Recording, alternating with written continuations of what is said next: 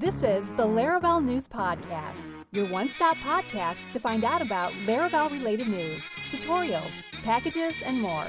Here are your hosts, Jake Bennett and Michael Dyrynda.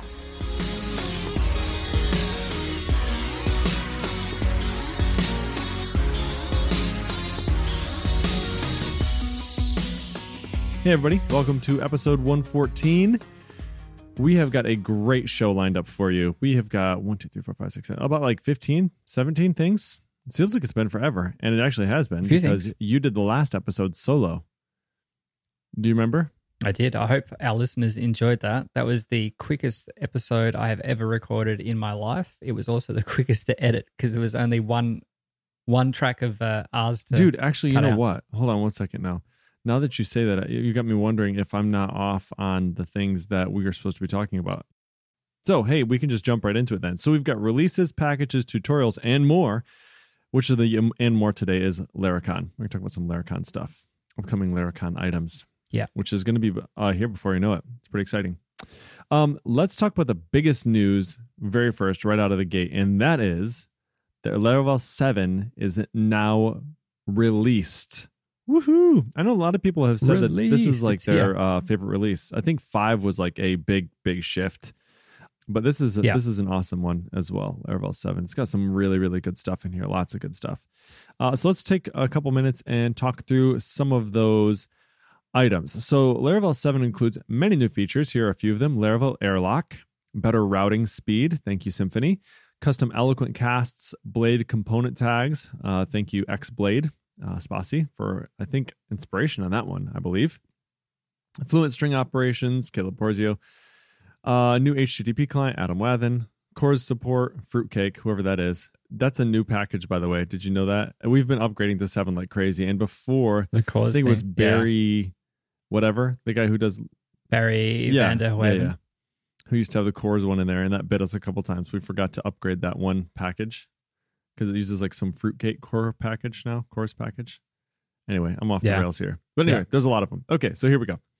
All right, Laravel Airlock. So we've talked about this a little bit before, but this is like a featherweight authentication system for SPAs, mobile applications, and also for simple token-based APIs, which is what I've used it for most in the past. So it allows each of your applications to generate multiple API tokens for their account, and these may be granted abilities or scopes which specify actions the tokens are allowed to perform. So this was kind of in beta, or as my good friend Mr. Dyrynda would say, beta testing, and Laravel Airlock was until 7 was released. So it's now actually tagged and in Laravel 7. So that's pretty cool.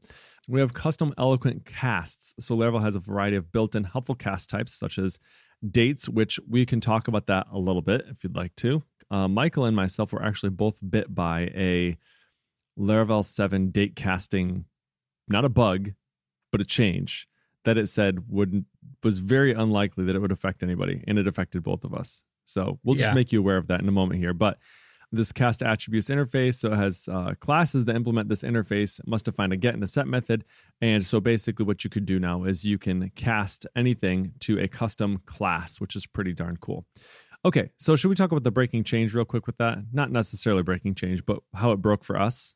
Yeah, let's do it. Go for it. Hit me up. Let's hear your story first. Now, I've actually submitted a pull request to the documentation for this one, and it's been merged in now. But essentially, with the change to date casting in Laravel, the date format now for serialization is an ISO 8601 compliant format, which essentially means that it will include the time zone in the format when it is displayed, when it's serialized to an array, or you display it via an accessor or JSON or whatever. Or cast to a string. Yeah. Now, in most situations, if you are clever, you just leave your application in UTC time zone and handle any transformation of that date into local user time in the browser. In the application that I am in, and I'm guessing the application that you are in, you have not set, or I certainly have not used UTC, we've set to Sydney time for our application, which meant that a whole swag of our tests that were testing things started to fail, because part of that serialization strategy is to call the toJSON method of Carbon, which calls a to ISO 8601 string, which will unless you explicitly tell it otherwise, cast that date to UTC. So that took a little bit of digging. As I said, if your application is already in UTC, you're not going to have any issues with it. But if you are using, I assume you're using Chicago, Correct. We're using Sydney, that's going to cause you some issues. So the way that we worked around it, thankfully, we've got a base model that all of our models extend from. So we just overrode that serialized date method to call to ISO 86 or ISO string method or whatever it was directly and just pass it the Boolean flag true. And that would tell it to keep the time zone that's already in there rather than doing an explicit date, returning YMD, HIS, right, that's what or whatever, as the documentation recommends. Yeah. So that was a little trip for us, but luckily our test suite caught all of that anyway. There were a few other things, unfortunately, that tripped us up just the way that we were going about things. I ended up hitting some recursion issues and running out of memory in my tests because we had something was calling get original in the test to verify like the original unmodified value.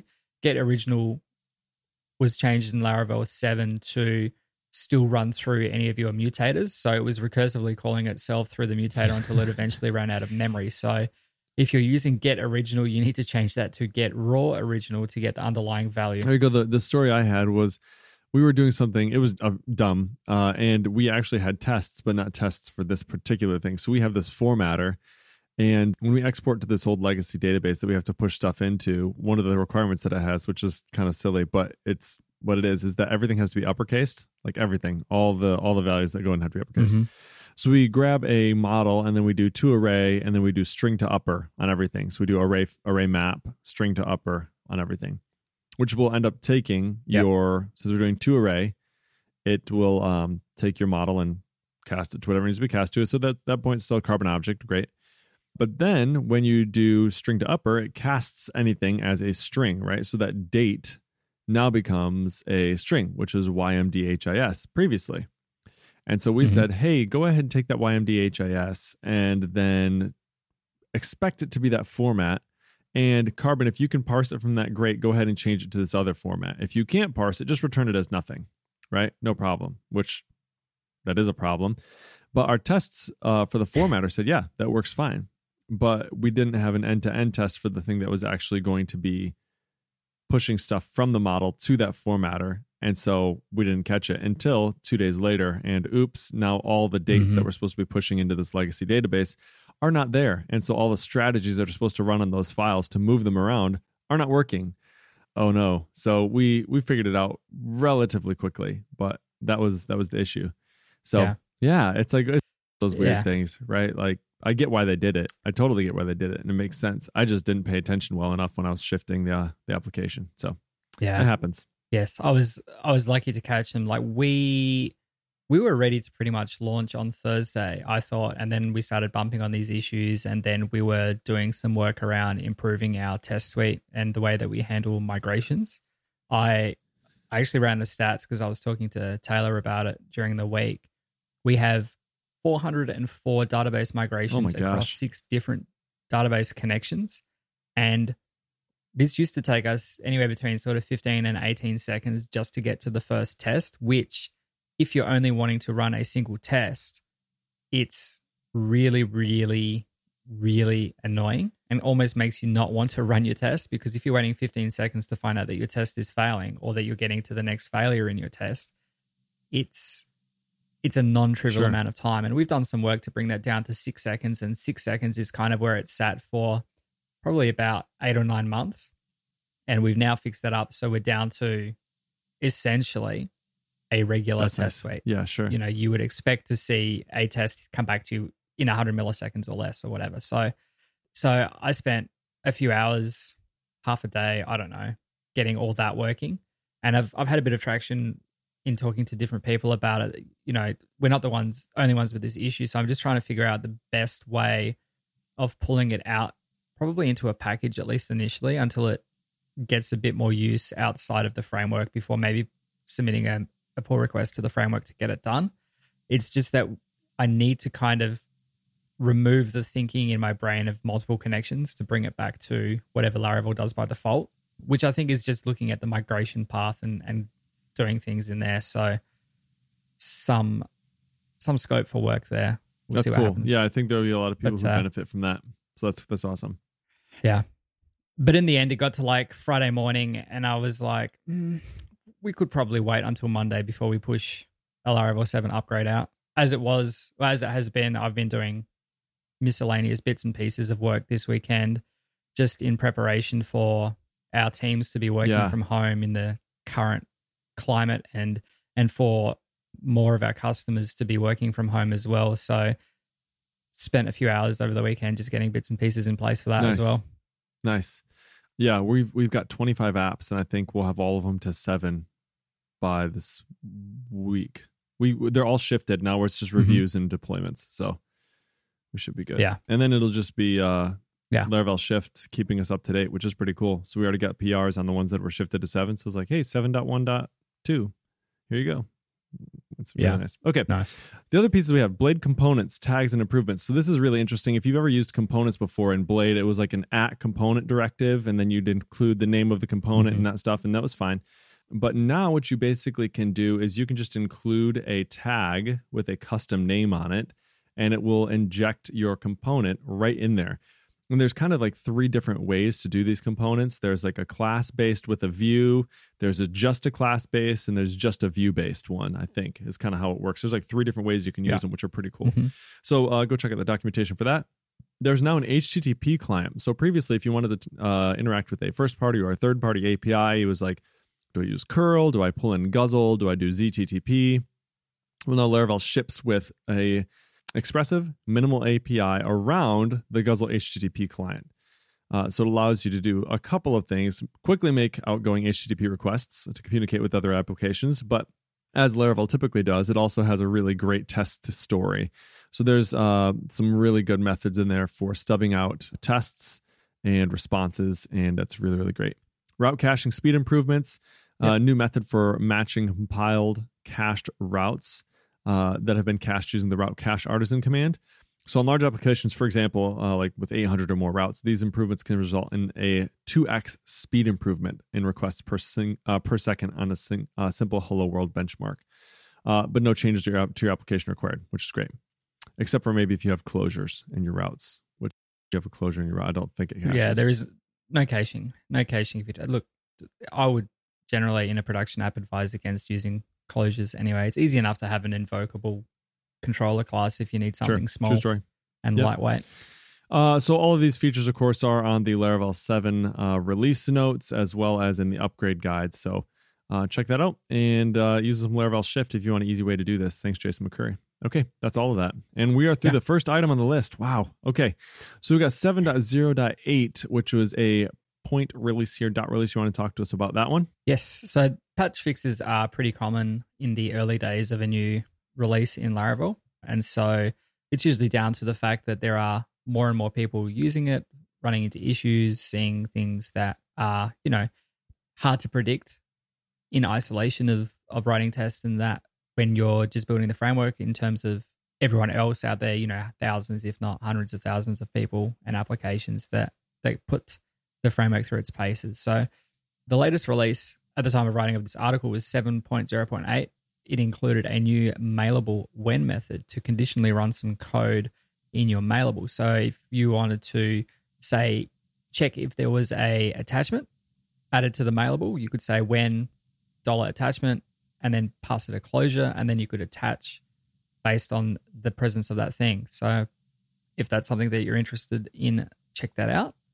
We've also got Laravel 7.06 that was tagged in here, which added a Q suffix to the SQS driver configuration. Other than that, the fixes are for things like method signatures and user-reported issues, as I mentioned at the start. But definitely make sure that when you are upgrading, if you're only just coming to Laravel 7 now for the first time, that you are getting onto the latest version. The latest version of which is a 7.1, I'm pretty sure now, which Jake will tell us a bit more about. No, actually I was going to have you do that one, but I can do that for sure. So basically what we talked about a minute ago was these components, these Blade components, right? And so there was a possible cross-site scripting related attack based on this exact thing.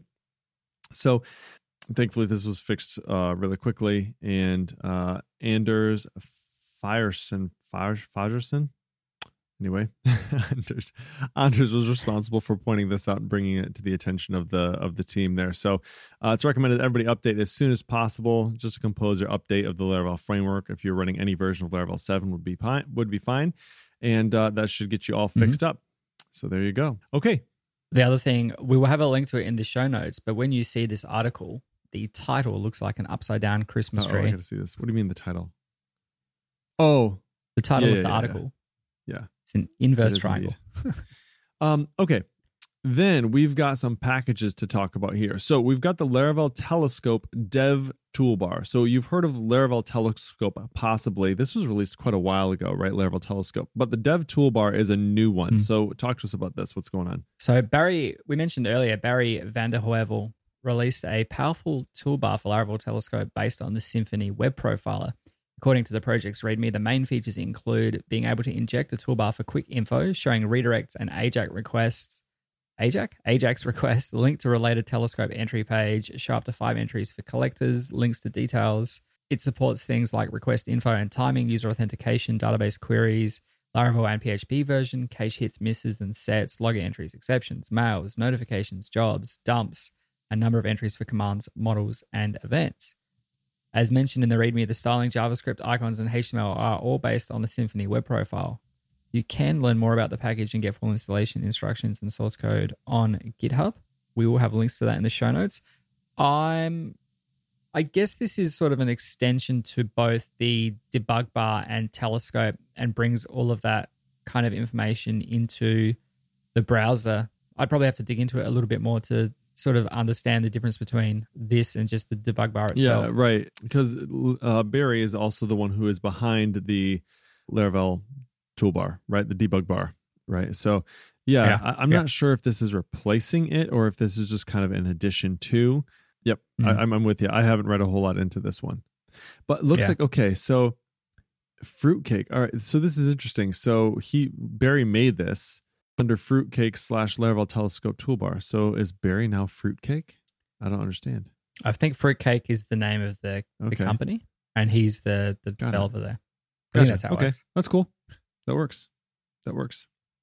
Yeah. Okay, we've got a couple more packages here. Manager pattern package for Laravel. So I took a look at this one a little bit earlier this week, actually. And it doesn't do anything for you that the container doesn't do, right? So the container allows you to bind different things into the container to a string or to a class or to an interface, right? It doesn't matter kind of how you do that. You can bring your own structure to that and do it however you'd like.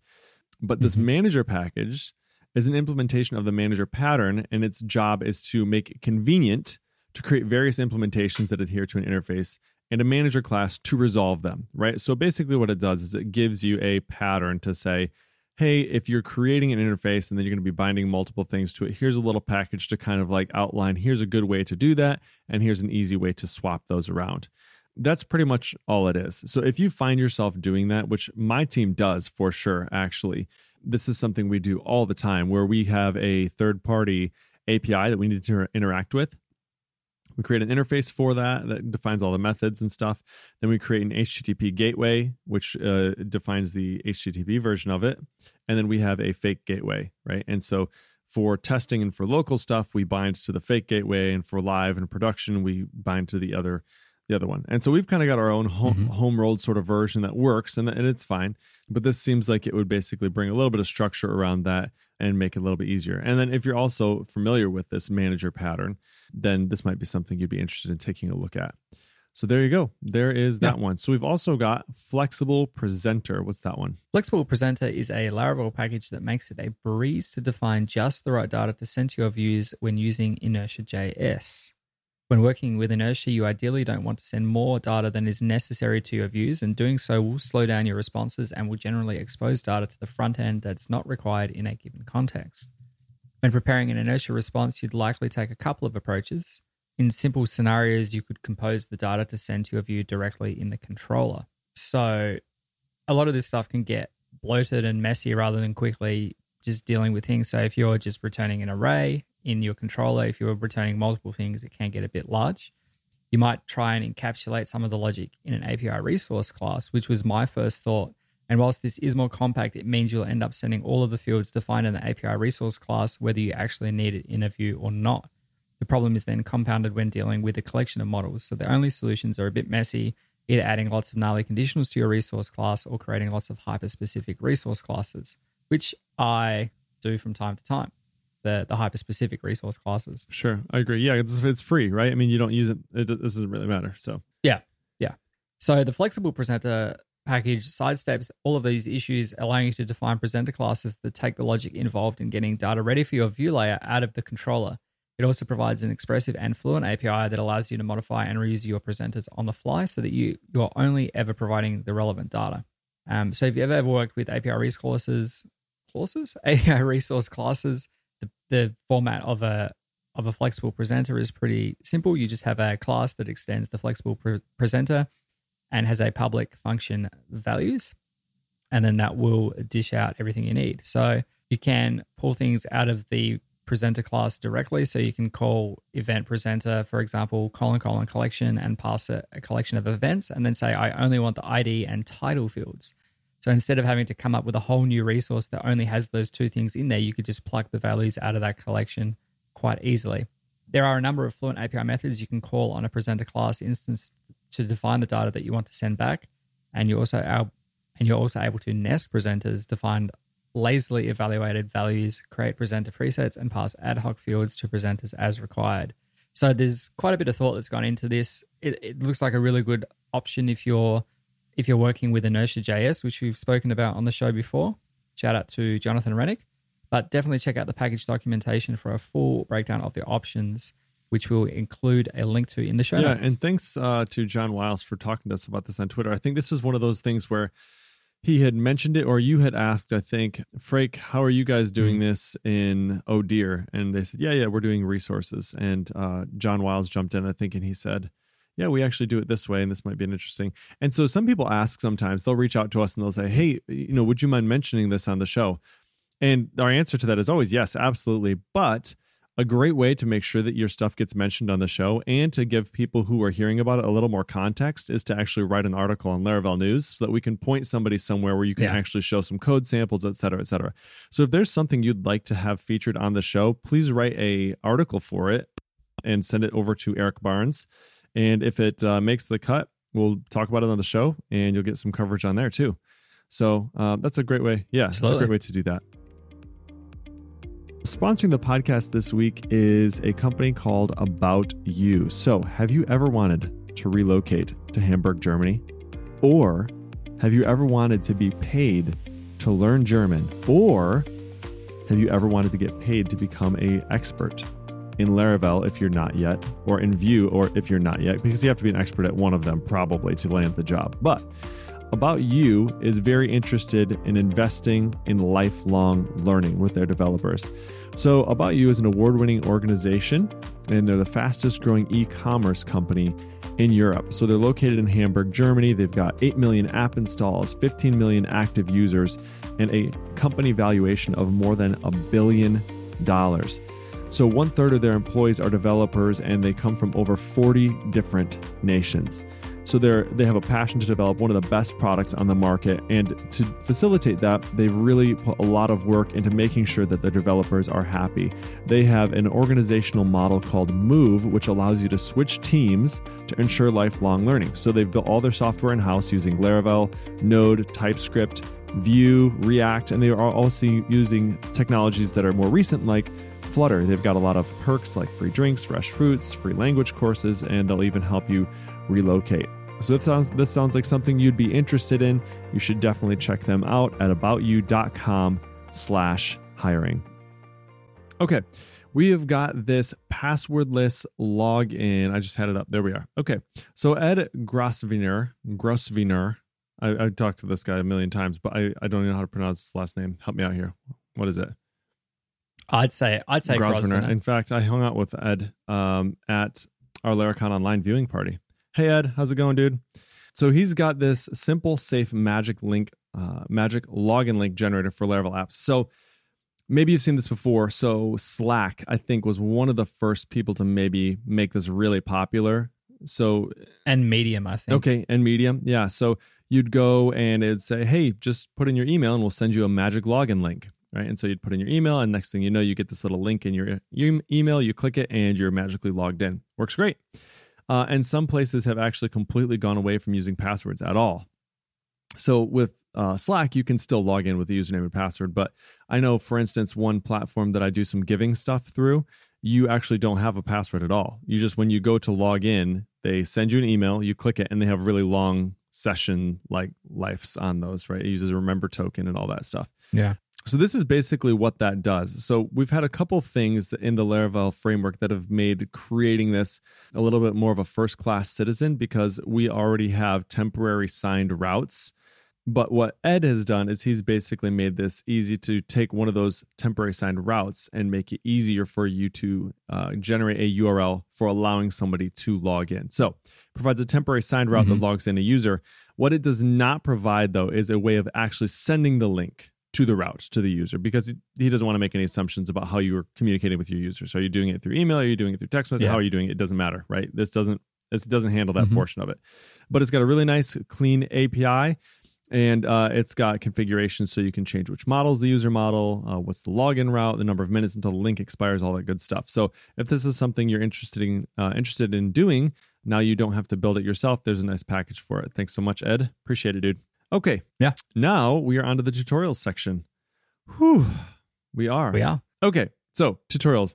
Design modals interactively with Laravel schematics. I'm going to let you take that one, my friend. All right, but I'm going to talk about design models interactively with What did I say? Schematics. Modals? Yep. It's so close. It's so close. You can't blame me. Close, but no cigar. Oh, no way. This is Laravel amazing. schematics. I've needed this. I just needed this the other day. Dang it.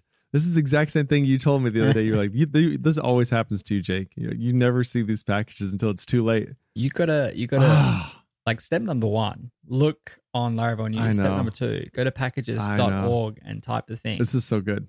Anyway, Laravel Schematics is a neat package by Martin Tolhuis. Tolhuis. There you go. I've been stumped. Martin, for making a diagram of your models and building them interactively.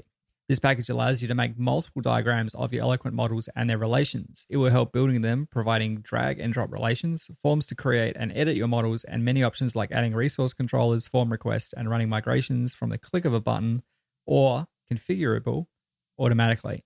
It also will give you insights in the migrations you ran and the ones specified in your migrations folder. Some of the key features include drag and drop models onto one another and interactively create relations, building and editing individual models via UI, multiple diagram styles including Bezier, straight, flowchart, and state machine. Ooh, Jake's happy. Yeah. Import and export diagrams, and searching and filtering models. There is a neat little demo in here, but essentially you can take an app model post, reference in here, draw a line to the user, the app model's user, tell it that it belongs to, and then you can just copy directly from the UI the definition for that relationship and drop it straight into your model class in your editor of choice, which looks really cool. It's a good way to visualize what's going on, and it's a good way to provide some documentation about how all your models relate together, which I know very few of us are probably doing. If you'd like to learn more about the package, check it out on GitHub. We'll have a link to it in the show notes. It looks really nice. I have to say that. It looks really, really nice. The UI that they've provided, you can tell they've spent a lot of time on it. So It looks excellent. Good job. Okay, we've got this tutorial about getting to know the new Laravel HTTP client. So this is the one we talked about just a little bit ago. And so Paul Redmond, everyone's favorite human, takes a couple minutes to familiarize us with some of the items that you might not know about if you have just kind of heard about it in passing or saw something about it on Twitter. So, of course, there's excellent documentation. Taylor does an amazing job documenting all of these things, and this one is no different. But let's hit the highlights here on this new HTTP client and see what we can learn. So, Guzzle, which is the underlying class, is a really powerful HTTP client, but it seems like overkill for about 80% of the time, right? Like, it just can be really complicated. So when trying to make just a simple GET request or get some data back from a JSON API. So here are the favorite features that Paul outlines for the Laravel HTTP client.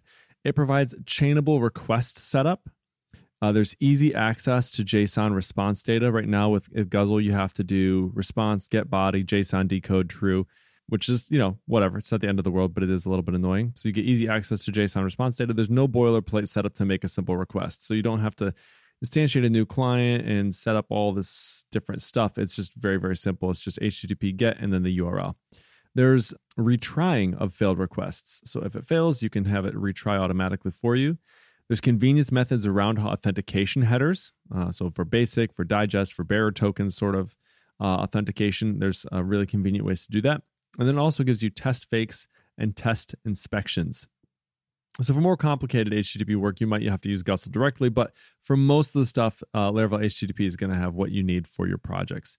So through here and just gives some quick code snippets for basic usage, for how you can access data, for error handling. This is an interesting one. So if you've used Guzzle in the past, a lot of times what you have to do is you have to introduce this big try catch block every single time. You can, by default, it throws an exception if you get a return code that's above 300, I think. So if you get a 400 or a 500, you have to catch it, and then you have to inspect the response status code, and then you have to determine kind of what to do from there. So one thing that Laravel does is it will catch those 400, 500 level responses and provides methods that you can use to determine if anything bad happened. Instead of having to do try catch, you can say response, client error, server error, whatever, and it'll give you a Boolean response to tell you whether or not that happened. It also, one other thing that is of note here, it wasn't obvious at first that timeouts will cause an exception. The default timeout is pretty long, but Laravel HTTP allows you to define it yourself in seconds with a convenient timeout method that you can chain in there as well. So that's something to be aware of. Again, I will point you to the documentation if you have any questions, but this seems like it's going to be a huge win for many, many people, myself included. We do a lot of API stuff back and forth, and I'm really looking forward to integrating this into our workflow. So check that out. Indeed. Let's talk about serverless Laravel. Hit us up. Serverless Laravel course. Have you been wanting to learn more about Laravel Vapor, yes, or have you been using it and want to quickly and efficiently scale your applications? Not yet. Serverless Laravel is a brand new course by Jack Ellis that will not only teach you about Laravel Vapor, but also automatic scaling, deployments, and so much more. Jack has actually been using Vapor basically since the day it launched and has a huge amount of experience with it. He's in a perfect position to teach this course. With the course, you'll be able to save yourself hundreds of hours with the 49 lessons and learn everything you need to know about Laravel Vapor. There's a list of sections of what you can expect to learn. I'm just going to hit the high-level topics, and you can check the show notes for the individual bits. But there is a welcome to serverless Laravel. There's talk about getting set up with AWS, creating your first project, advanced environment configuration, databases and Redis queues, handling static assets, file system, networks and security, business and costs, deployment, and some advanced topics like how to configure Cloudflare Argo, provisioning custom domains for your users, and processing big files. I think maybe by the time this episode is out, the launch price will be done and dusted, but the course itself will be $249 and it will get you access to all 49 lessons, membership to a private Slack community, and lifetime updates and access to any new material as it's added. I think at the moment, the course is close to new signups, as Jack discovered one of the things that he had mentioned in there was actually a cost detrimental. So he's just polishing that up specifically. But other than that, a lot of the stuff is a bit, what do you call it? Not experimental.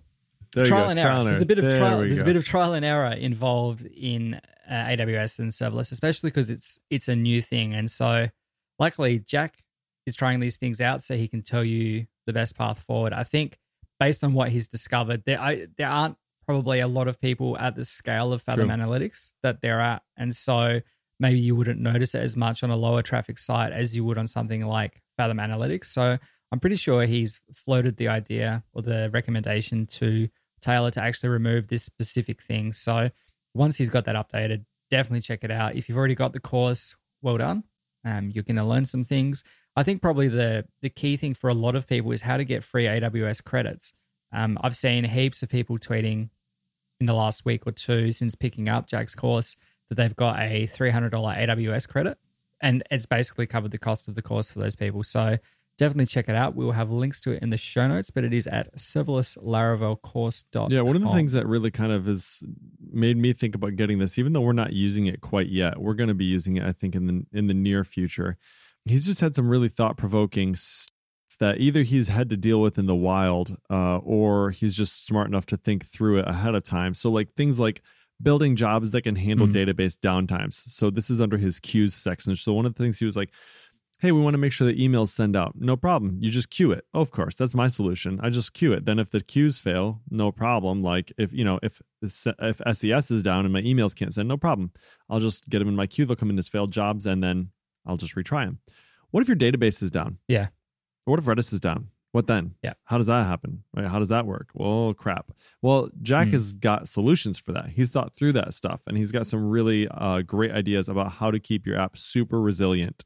And so I thought that was extremely thoughtful, and he's got some really good ideas in here. So you should definitely check that out if you can. Support Jack and Fathom Analytics too. They're great people over there. Jack and Paul Jarvis. You should definitely follow Jack on Twitter as well. He does share a lot of useful content information for free. He's very interactive with his audience and answering people's questions. So we'll have links to Jack on Twitter as well. Great. Okay, we've got a couple Laracon things just to kind of finish up here. So the Laracon AU 2019 videos may have been mentioned last time, but we'll mention them again here. They are now available for your viewing pleasure. So did you have to have a ticket to be able to view these, Mr. Dorinda? No. All of these videos are free for all. They're on the Laracon website at laracon.com.au. And if you prefer, there's also a playlist on YouTube that we'll have links to in the show notes as well. Sounds good. Hey, we've also got this thing you're doing, which is the Road to Laracon 2020. So this is something that we actually did, I feel like maybe, 4 years ago, something like that, 3 or 4 years ago. I think it was 2018. Okay, so maybe just 2 years ago. Or was it 2017? Yeah, I was going to say, it's been a while. I have it in my Spotify, but... It was the second time that... It was the second time it was in New York, but the first time recently, right?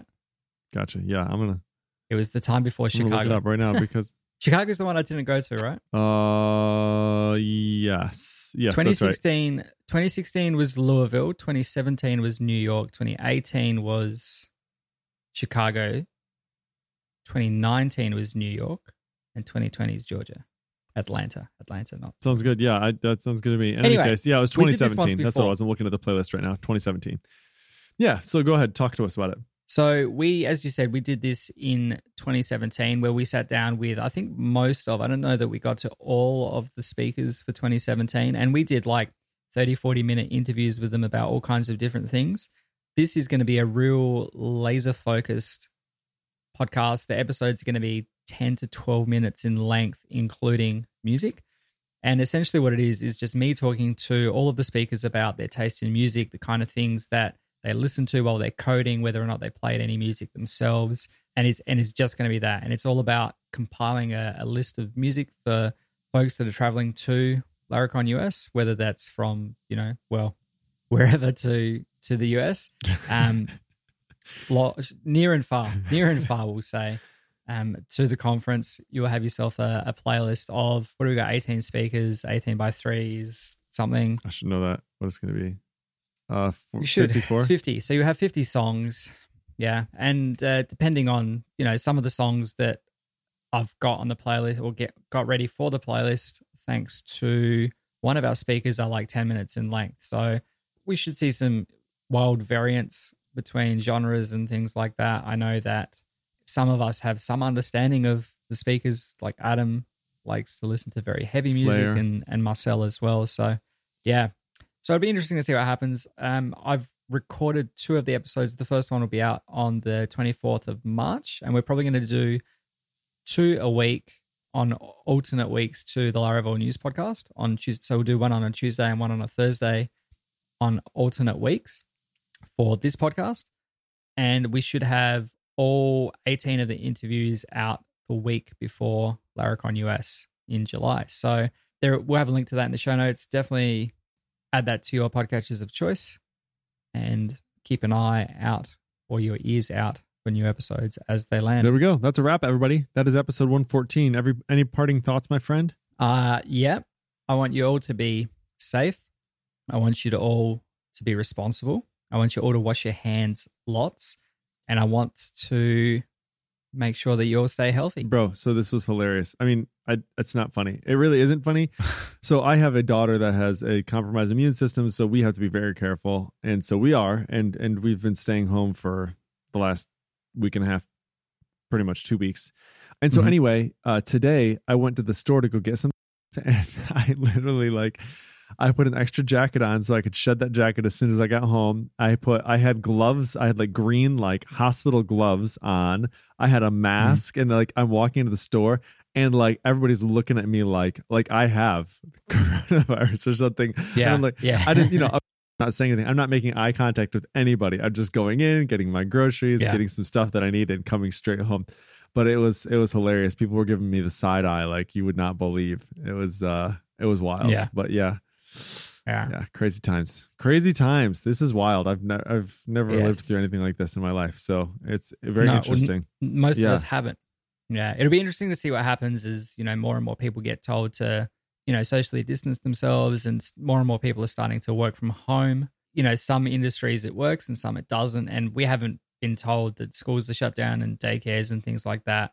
I expect that they will.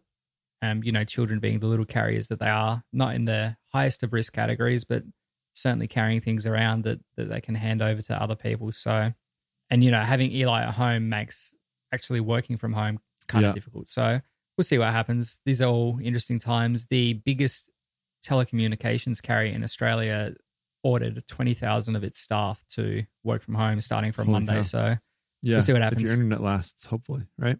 Yeah. All right, everybody. This is episode 114. Thanks so much for hanging out with us. You can find show notes of this episode at podcast.laravel-news.com/114. If you liked this podcast today, feel free to rate it up in your podcatcher of choice. That'd be much appreciated. Reach out to us on Twitter at Jacob Bennett, at Michael Dorinda, or at Laravel News. We love hearing from all of you. Thanks, everyone, so much. Stay safe. We'll see you in 2 weeks. Bye. Bye.